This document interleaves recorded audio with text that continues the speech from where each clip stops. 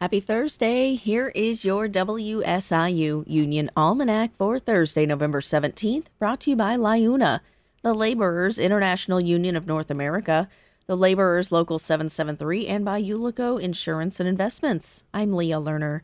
This week in labor history, in 1903, the Women's Trade Union League formed to educate women about the advantage of membership, to support women's demands for better working conditions, and to raise awareness about the exploitation of women workers.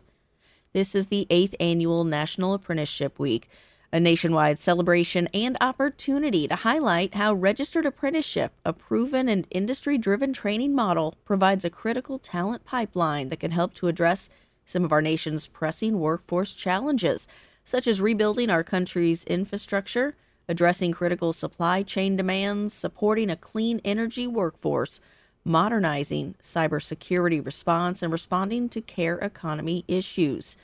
And today highlights women in apprenticeship. Tomorrow highlights public service apprenticeship and veterans in apprenticeship.